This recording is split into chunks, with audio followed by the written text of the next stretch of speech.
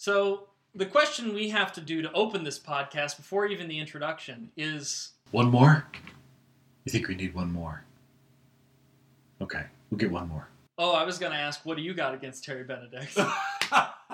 That's a good one, too. But, regardless, I'm Samuel. And I'm, Bentley for now. And this is the Review Podcast. And today, we're covering Ocean's 11. Which is now 20 years old. Oh my God. Yes, 20 years old, Ocean's 11. And I gotta tell you, it's 20 years young, man. It hasn't skipped a beat. There's a difference, my son, between fashion and style. Fashion comes and goes. Fashion is watching a movie like Saturday Night Fever, right? It's a particular moment in time. It was white hot at the time. Who watches that anymore? Style goes on forever. And Ocean's 11 has style. Style to burn, baby. That's what I was looking for as we sat down and watched it again yesterday with Truman. Sad that he can't be with us here because he knows the trilogy front and back and inside and out. But he had to drive back home to Virginia. Yes. So shout out to Truman. Yes. I've always loved the first three Oceans, but I hadn't watched them in a while. So we thought perfect for the review. And we did get to watch them with Truman yesterday.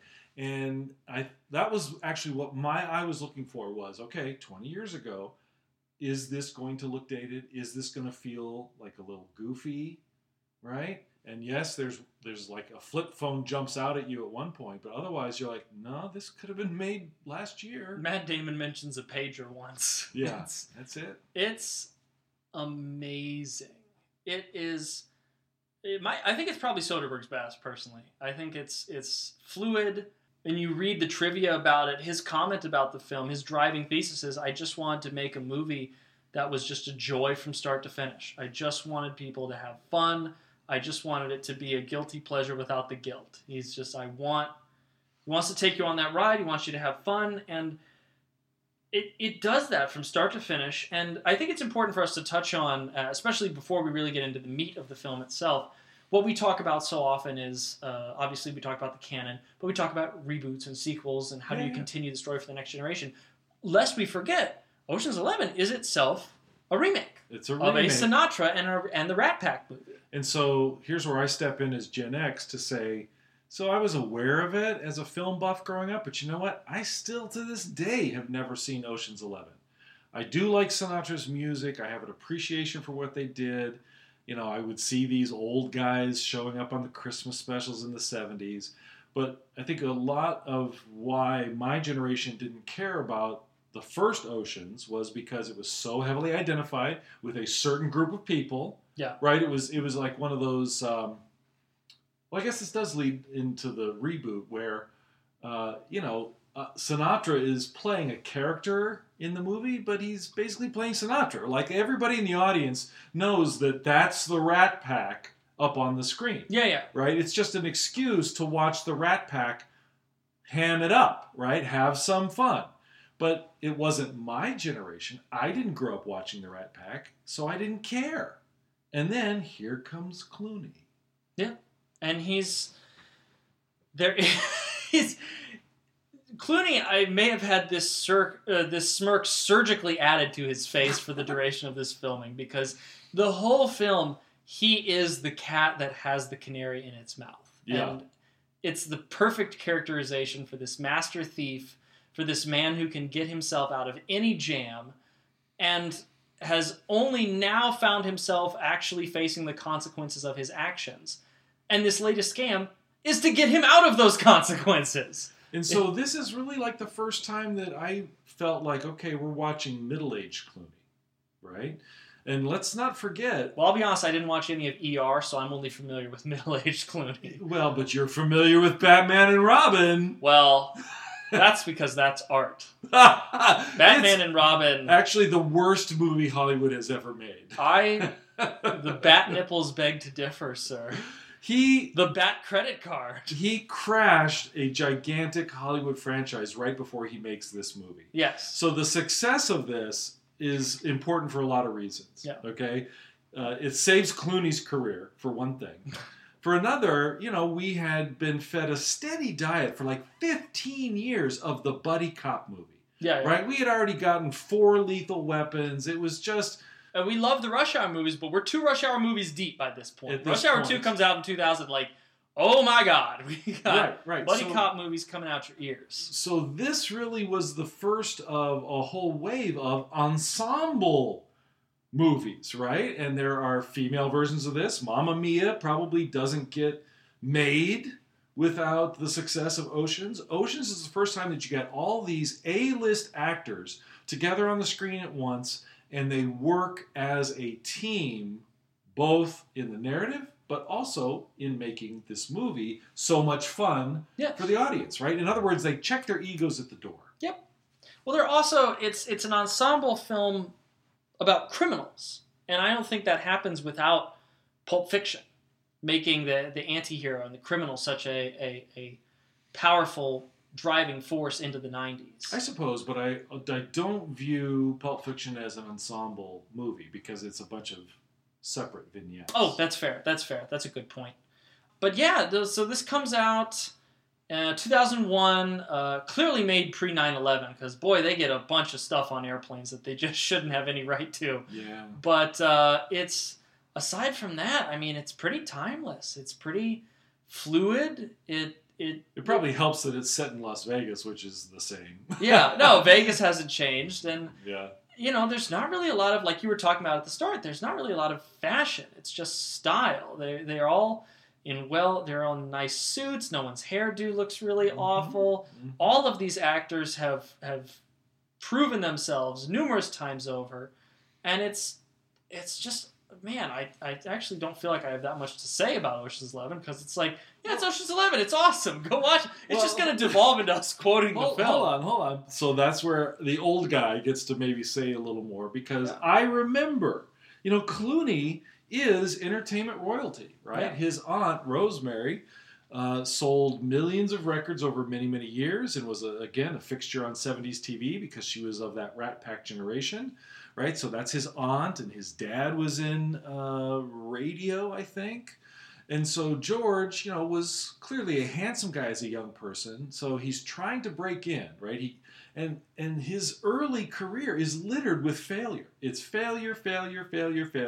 And you can go online right now and look up on IMDb all the stupid TV show pilots he did, or his guest appearances on this show or that show. And he was on Friends.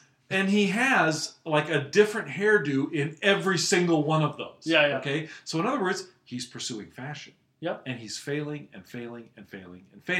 ER is his first success, but now he's got a couple other goose eggs on his record, like Batman and Robin. So Oceans feels like the first time he says, I'm going to be Cary Grant. Yeah. Right? I'm going to be somebody who looks good in a tux. I'm going to wear classic menswear. And I'm going to have this, the experience behind me, right? You're going to feel that weight in my character. In other words, I'm not a goofy, slick, pretty boy. I am a man, right? I'm a mature adult who's got some backstory, who's got some wrinkles, who's got some perspective. Always the cleverest man in the room. His superpower. To always be cleverer than whoever he's interacting with. Except for maybe Tess. But he does. But it's important to also say that both, again, his character in the movie and Clooney at this point in his career is willing to share. You see a lot of little points in the movie where he is building the team, right? So if you compare it to, say, the version that comes next, which is Tony Stark in the MCU, this character is just as good as Tony Stark at meeting people where they're at, knowing when to push or pull them, and being generous in giving them their space, right? This is really a breakthrough movie for a lot of reasons, and one of them, a really big part of its success, is Clooney sharing the stage. Yep. Clooney, Pitt, Damon, Cheadle, on and on and on and on and on. And people and have Carl Reiner. Carl Reiner from an earlier generation, Elliot Gould from an earlier generation. I mean, Elliot Gould was a leading man in the 70s. Yeah. So I really, as an old guy who grew up with some of this stuff, do appreciate the generational interaction in this Yeah. movie, right? The way they kind of bounce off each other. Like, we really loved last night the line where, Clooney, as the maitre d', as the team builder, says, okay, this is really dangerous. Thanks for flying out to this pad, but I'm going to walk inside now to explain what we're doing. And you should know that it's high risk, high reward. If you don't want to come in, that's fine. You just, eat your fill. You've got your return plane ticket. You can leave. Yep. Right? And so everybody gets up and follows him in because, they're already committed. They've already flown out. Yeah. Except Matt Damon, who's the new guy, right? He's the everyman young guy that we're supposed to watch this through his eyes. And he's still sitting by the pool. And Elliot Gould comes over and says, oh, so you're so-and-so's kid. Yeah. You live in Chicago. Yeah, you're from Chicago. That's nice. Get in the house. It's awesome. Originally, the Matt Damon role was supposed to be played by Mark Wahlberg. Which would have been terrible. That would have tanked the whole movie. Oh my God. Oh my God. You can't have Marky Mark and a Funky Bunch in Ocean's 11. He decided not to do Ocean's 11 because he wanted to do Planet of the Apes. Good one, Mark. Loser. I'd say that to Mark Wahlberg's face. What a loser. What a loser. Anyway, Ocean's 11 is awesome. I don't have that much smart things to say about it because the movie's so smart. It's incredibly well shot. Almost every single scene, the camera is in motion. The camera is almost never sitting still doing something as boring as shot, reverse shot. Soderbergh is too smart for that. Right. And I apologize, I forget profusely, I forget the cinematographer's name, but it's almost always in motion, and almost the only time the camera ever stops is usually when Ocean is talking with Tess. That's almost only the time the camera stops, slows down, has them both in frame just talking to each other. And that is freaking brilliant when you are using every single tool of storytelling at your disposal. And that's, again, why this is so watchable after you've already seen what happens with the caper, right? There are a lot of movies like whodunits, murder mysteries, and caper movies where once you watch it and you see what happens, it's rare to go back and watch them again, right? Yep. I mean, you're like, okay, well, I know what happens. But this one you can watch over and over and over and over because of the camera work being so fluid, which keeps the motion really flowing quickly forward. But so does the music. You noticed yesterday when we watched that really one of the few times that there isn't this really nice, jazzy, groovy music underneath is when you get to the boxing match on the Saturday night of the caper. Yep. You hear just the crowd and there's no music. Like, it's almost a music video. Yep. Yeah, the whole movie is one part heist movie, one part music video. And I mean that as high compliment because all the tracks are ripping. It's grooving right along. It just... The whole thing feels like jazz. The whole thing feels like... not improvisational jazz. It feels like structured, plotted jazz. We're going to do this jazz standard that's been in the canon. Yes. We're going to do this 8-minute jazz standard. We're going to hit all the notes just right. We might add a flourish or two there that you haven't seen before, but we're not going to shake up the fundamental formula. We're just going to execute a really freaking good heist movie. Yeah, and you've read enough about, Quincy Jones and some of these other jazz maestros to know, and Sting was smart enough to realize this in the 80s when he went towards jazz that, the jazz musicians, that musical genre prides itself on everybody knows what they're doing, right? You hear me say that about actors all the time. I love movies where you can clearly tell that the actors know what they're doing, right? And so when you have a jazz performance, right, they get their solos, and there is some fluidity to it. There's a general direction everybody's going. But when the drummer takes his time, he knows what he's doing. Nobody's going to flub. Right? Yeah. No, the whole thing's not going to collapse because somebody doesn't know what he's doing. Yep. And so that's the sense you get from Ocean's 11 is no matter how many minutes somebody gets, like Carl Reiner, he doesn't have a whole lot of time compared to some of the others, but he knows exactly what he's doing. And I love watching how much is communicated without the dialogue, right? We talk about how there's a lot of music, there's a lot of camera movement.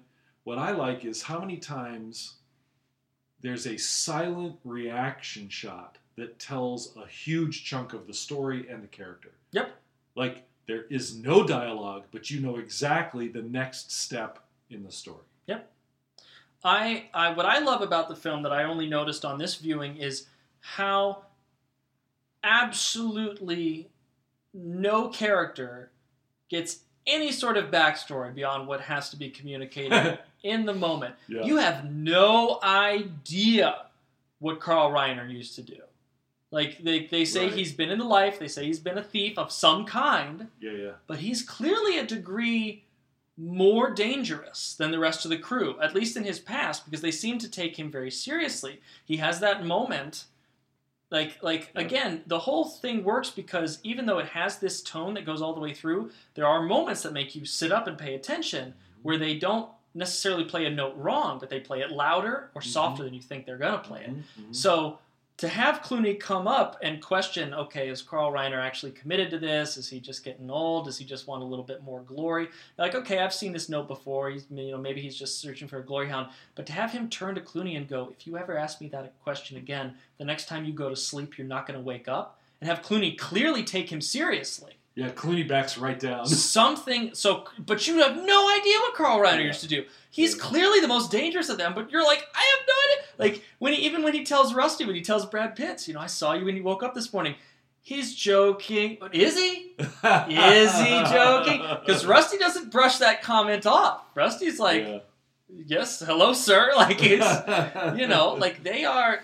everyone brings a different flavor to it. And it's diverse in both writing and the makeup of the group. It feels fun and fluid, and God, it just, I hate to slip into cliches. I feel like I've already said too many cliches, but it really feels timeless. It really, we're 20 years on at this point. If it was going to start to feel dated, it would have started to feel dated. I think so.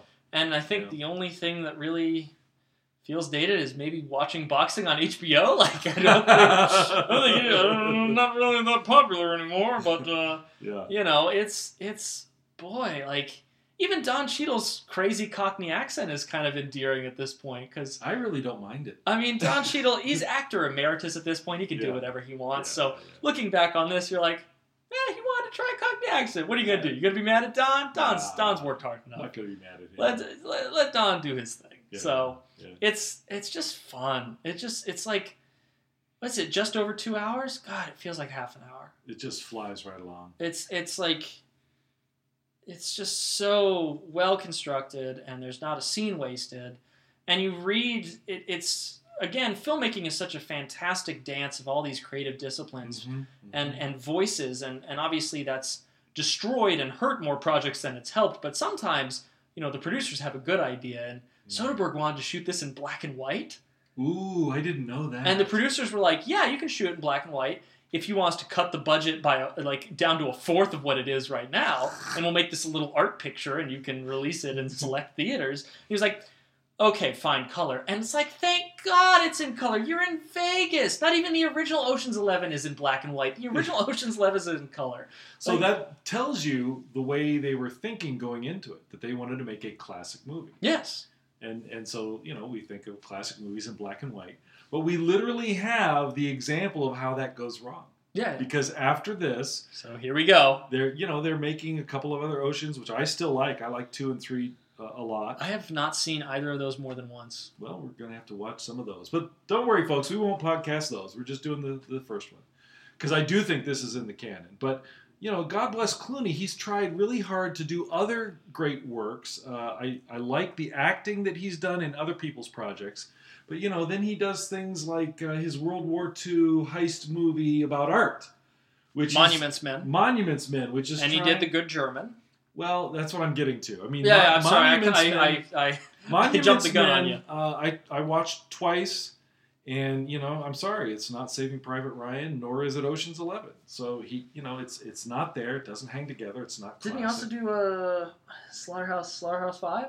I think he did. I have not seen that. Oh, man. So, he's, he has a very high pitch. Well, he's also the executive producer and early star of the Amazon attempt at remaking Catch-22. Oh, that's what I meant. Not Slaughterhouse-Five. I meant Catch-25. Yeah, he don't know what I was thinking. He tried making Catch-22. All these books I had to read for high school. Right. They all blur together. And that didn't really hang. I think I made 3 episodes of Catch-22. And he really, really, really tries hard to remake Casablanca in The Good German, which is shot in black and white because that's how you make a classic Hollywood film.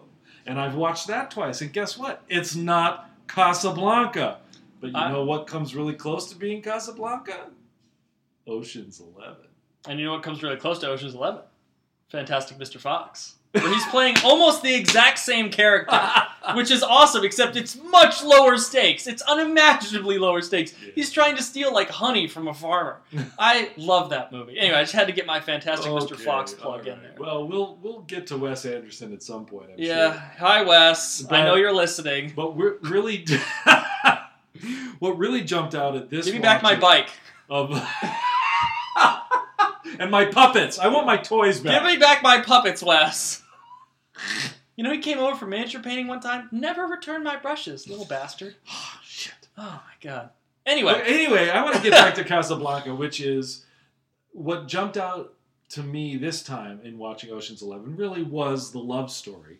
And I saw it there when I first watched it as just like, okay, that's the MacGuffin. Right, yeah. that makes him want to do the heist, but all I cared about was the heist and kind of the buddy teammate stuff. But this time, they really do sell it well. He and what's her face? I don't care about her. Well, she makes $20 million. Julia Roberts. Thank you. She makes $20 million a movie. So that's great. I'm not watching them. Anyway, he and Julia really do a great job of selling the love story, and at the end. You know, where she's running, she's walked out on Terry Benedict, and she's running after him.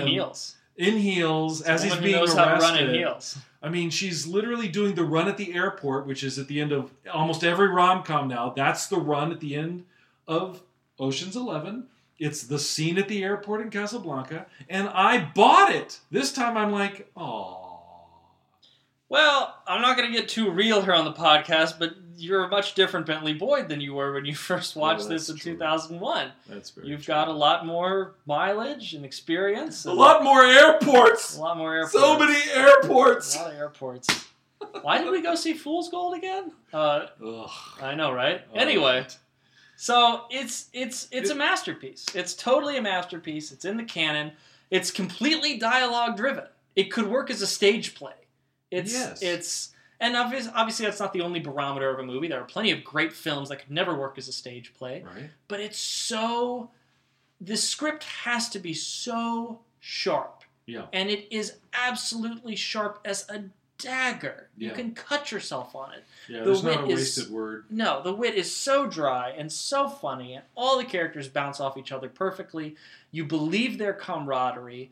You believe that they are a team, even though they're all thieves. Yeah. You know, they never get into the cliched question of, honor among thieves or whatever. Who's stealing from whom? It's not even, this is not a question. It's not that kind of movie. They're all getting more than enough money for all of them. They have to work in perfect concert for them to get away at all. Mm-hmm. So there's no opportunity for anyone to betray each other. And I love that that's never a question. Yeah. I love that even when Matt Damon's character is at the height of his, doubting Thomas ways, and he's following folks, and he's kind of getting freaked out, there's never a question of, is he going to full-on betray the group? He just wants to know what the lay of the land is, because he's just been, drafted, basically. Yeah, that's right. So I love that this movie, it's, clearly these are not good people, but you do believe that they're good enough. They're good enough to each other. They're better than Terry Bennett. They're better than Terry Bennett. Well, that's what the whole movie's about, is the degrees of criminality.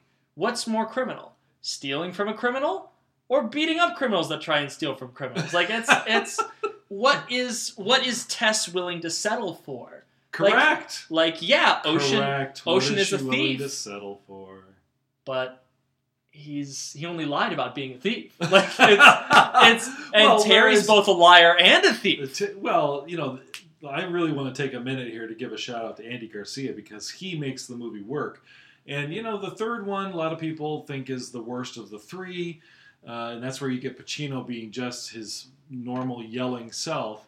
And there's a great contrast between Pacino's bad guy and Andy Garcia's bad guy. Andy Garcia's bad guy is a cold-blooded killer. Yeah. He is a guy who... He slides across the screen. He's a total snake. He's total snake, and I loved him. Yeah. I've never not liked him in this, and you really need somebody who can counterbalance all of these fun, sassy, watchable thieves. Yeah. Right? Well, he's got to counterbalance 11 people. Well, he can't out-fun the crew. So I love that they make him completely schedule-driven, completely business, completely organized. Like Control. He is. Yeah, he's all about control. He's not... the thieves have a plan, but they're also improvisational. Again, it's right. jazz. Whereas he is... I don't know. I guess he'd be classical music. Yeah. He's completely formulaic. You can't change a single note. He's Beethoven. Yeah, he's Beethoven, and I love that he doesn't try and out-charm the major cast, because you never could. Right. And the only person who could maybe out-charm 11 other actors of that talent is Raul Julia, who is unfortunately dead by this point. Yeah. You can't cast Raul Julia at this point, but poor guy. It's a hell of a film. It's completely stood the test of time. It's so funny because it has now completely overshadowed the original. I don't know anyone who even talks about the Sinatra original. No one cares. Nobody cares. Nobody talks about it. And even I, a film buff, I've never seen it. I don't feel the need to. No, don't need to. This has completely overshadowed it. There's no... And you know what? At some point, I'll need to watch Ocean's 8. I'll totally admit to going into this podcast having not seen Ocean 8. I need to as well. Hopefully you guys know me well enough in this podcast to know that it has nothing to do with it being all women. I don't care. That's cool. It's fine. I didn't need that. After Ocean's 11, I was like, there's no void in me that needs... I know you and Truman even like Ocean's 12 and 13. I haven't seen them enough to revisit them, but I'll be honest, Ocean's 11 is fine by itself. That's all it needs to do. It's true. No, but I do like the whole Oceans verse. Yes, the extended Oceans verse. So at this point, we should be all the way up to Ocean's 21. I'll watch that movie. Yeah. 20 years later, do the sequel, Ocean's 21. Bring in the kids. No, I just meant bring the two casts together, because you got Ocean's 13 and Ocean's 8. Yeah. Bring all the cast together. That would be cool. Ocean's 21. That would be cool. We're going to need a big job. How many do you think we need? 21. Really? 21? No, well, anyway, it'll take too long for us to figure out how to make that work. We can't pitch this in the remaining 4 minutes that we've got. Because that's so many stars to balance. That's a lot of people. That's so many egos. I mean, you got Rihanna in there. That's a lot of people. You got Rihanna in there. You got Rihanna in there. I mean, oh my God. Ocean's 1, Rihanna. I would watch Ocean's 2, George Clooney and Rihanna. Look, I just watched the Red Notice thing, that landed on Netflix. And that's the same kind of thing. It's a heist movie. It's down to 3 slick, fun, watchable stars. But, you look at Red Notice, there's no way that gets made without all the success of the Ocean's movies. No. Ocean's single-handedly bought heist movies another 20 years at least. Correct. Because you can always say, it's Ocean's with blank. It's an elevator pitch the same way Die Hard was. The way they made Die Hard for 20 years. It's Die Hard on a boat. That's right. Speed 2, Cruise Control. We have mentioned both Speed 2, Cruise Control, and Batman and Robin in an Ocean's 11 podcast, which I think is really a spectacular feat, ladies and gentlemen. Never think that you're only getting one thing when you come to the review podcast. You're always getting more than one thing. Yeah, you pick up an issue of Spider-Man, you're going to see Daredevil in there, too. I know, but we haven't mentioned Star Wars. We usually mention Star Wars. Oh, damn it. We almost got through an entire podcast. No, this is meta. I'm just saying the phrase. It's not like we're talking about it. I think we can get out of this without mentioning Star Wars. Oh, man. No, come on. There's 1 minute left. 1 minute left. There's no comparison between the ensemble cast in Galaxy Space and the ensemble... Oh, God. Rogue One is a remake of Ocean's 11, isn't it? It's a heist movie! Oh, no! It's an ensemble heist movie! Shit! That's okay. Rogue One's awesome as well. But Rogue One wouldn't exist without Ocean's 11. It's Oceans in Space. It's Oceans in Space. Okay. And D-Day. There we go. That helps. We got. You brought it up. Reference. I was fine. It was fine until you pointed it out. Yeah. Oh well. Anyway, look, the canon is the canon. You can't move it, but so much. I guess. I mean, that's the podcast, though. That's that the we're podcast. interrogating this. Yeah, but even if we throw something out like 2001: A Space Odyssey, I mean, how much do we actually vote? Yeah. Well, we're just nudging it our little bit. It's important to note that if a tree falls in the forest, it doesn't matter if it makes a sound or not. The important thing is that the tree was standing and is now fallen. That's correct. That's always the point. That's correct. Well, I think Ocean's 11 from 2001, starring George Clooney and Brad Pitt, is in the canon. Boy, I hope you were the groom. You think we need one more? Yeah, always use one more. You can always use one more. I'm Samuel. And I'm Bentley. And this has been the Review Podcast.